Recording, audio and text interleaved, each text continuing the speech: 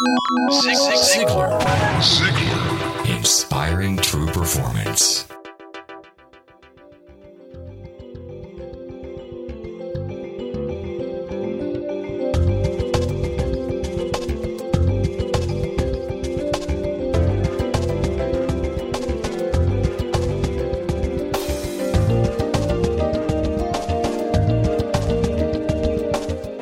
Hi, this is Blake Lindsay. For our first-time listeners, I'm excited to welcome you to the Ziglar Inspire podcast. And for our faithful listeners, I'm excited to have you back.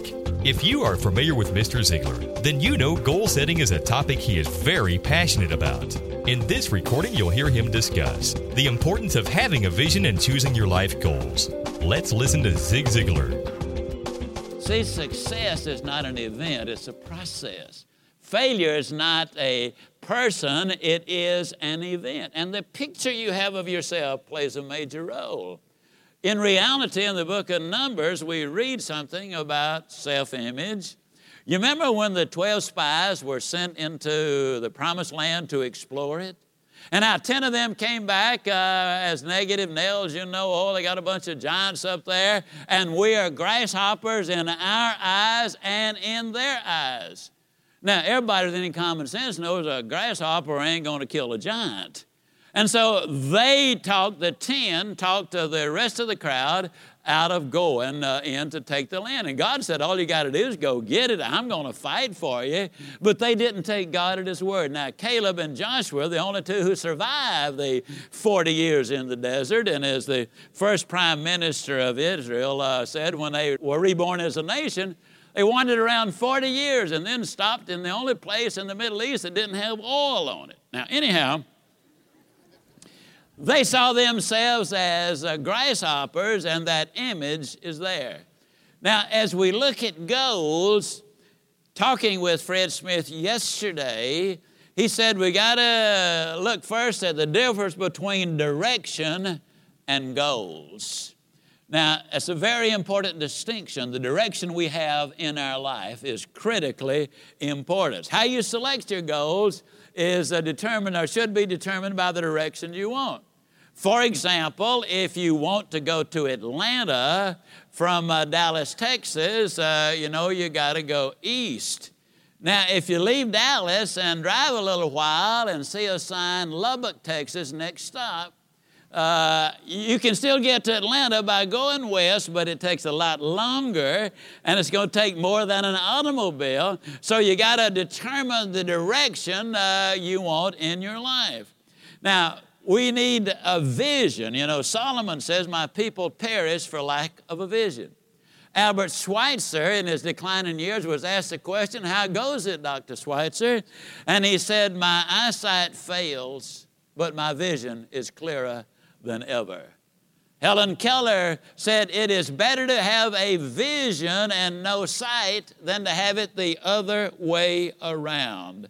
Justice Stoner Zimmel says, a vision is a clearly articulated, results-oriented picture of a future you tend to create. Now, all of this is tied in with our image, our self-image. Emerson said, what lies behind you and what lies before you are tiny matters compared to what lies within you. You were born to win. You're created in God's own image. But in order to be the winner you were born to be, there's got to be a game plan to go along with it. Sometimes our direction is diverted, sometimes even radically altered by enticing short-range goals. We want the new car, the big house, joining a fancy country club, the luxury vacations so badly that we will commit all of our time, energies, and efforts to get stuff. And in the process, we lose our direction and we sacrifice the people who are the most important of all. One writer put it this way, we're so anxious to eat the fruit that we pick it before it is ripe. A young man named Dan Williams, whom I've come to know pretty well over the last 4 or 5 years, in 1994, he had just been fired from his 4th consecutive job, and it was an integrity problem. He lost his house. His life had been threatened. He was at the very bottom. He was highly goal motivated, but it was money motivated and the stuff that goes with the money. And we're inclined to take so many shortcuts when that is our major objective. The only thing he had left really, and this is a lot, he had a wonderful wife and a brand new baby. He was a graduate in 1988 of Pepperdine University. As a matter of fact, he had his MBA from there. And he made a decision. He realized that he had to right his ship up. He had to straighten up and fly right because he was in desperate trouble. And he made a very simple decision on his own. He was going to get any kind of job he could and work awfully hard at it. Well, he got a job with Brink Security System. And in 6 months' time, he ended up the number 6 salesman out of their whole staff of 400, and they'd had 12 months to sell. He only had 6 months. So they made him the general manager of that particular area. And it about scared him to death because he had absolutely no experience. He went in a bookstore. He had not read a book since he had graduated from college in 1988. Now, you think about that for a moment, folks. That's a ridiculous thing. You know, less than one half. A lot of times people say, well, I don't have a lot of education. 2 of the most brilliant men I've ever known, PhDs, college professors, friends of mine, estimated, and that's all they could do, that considerably less than 0.5% of our total knowledge has been acquired in a formal educational setting. Now, please don't misunderstand. In no way am I trying to say anything that would discourage anybody from getting all the formal education that they can. But if you don't have it, that is not a legitimate reason for not getting it. Forgive me when I use another personal example, but we have a young lady on our staff named Laurie Majors. Laurie has been my executive assistant for 22 years. She finished the 10th grade of formal education. A few years ago, we evaluated our key personnel, and she certainly qualifies as key personnel. She checked out at slightly above the master's degree level. You can finish your formal education. You can even make it easy. That's not true. You can finish your schooling, I should say. You can even make it easy, but that's not true of education. You never finish it. You always continue on it. Well, at any rate, Dan went into a bookstore, and he saw a tape in there entitled How to Get What You Want. Happened to be by a fellow that talked funny and told a lot of jokes and even had the audacity to make the statement that you can have everything in life you want if you'll just help enough other people get what they want.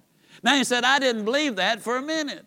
But he said it was interesting listening and it was entertaining and there was so much truth in it. He said, I saturated myself with it. And he said, I started getting the other tapes and it turned out to be the most profound leadership course he had ever taken. Now, why would it be a leadership course? Very simple.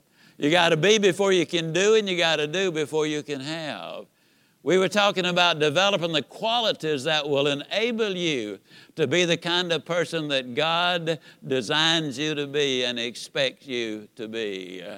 He did phenomenally well in that position, and then they moved him to the regional general manager with the largest territory in the entire division. He said he listened to tapes 90 minutes a day.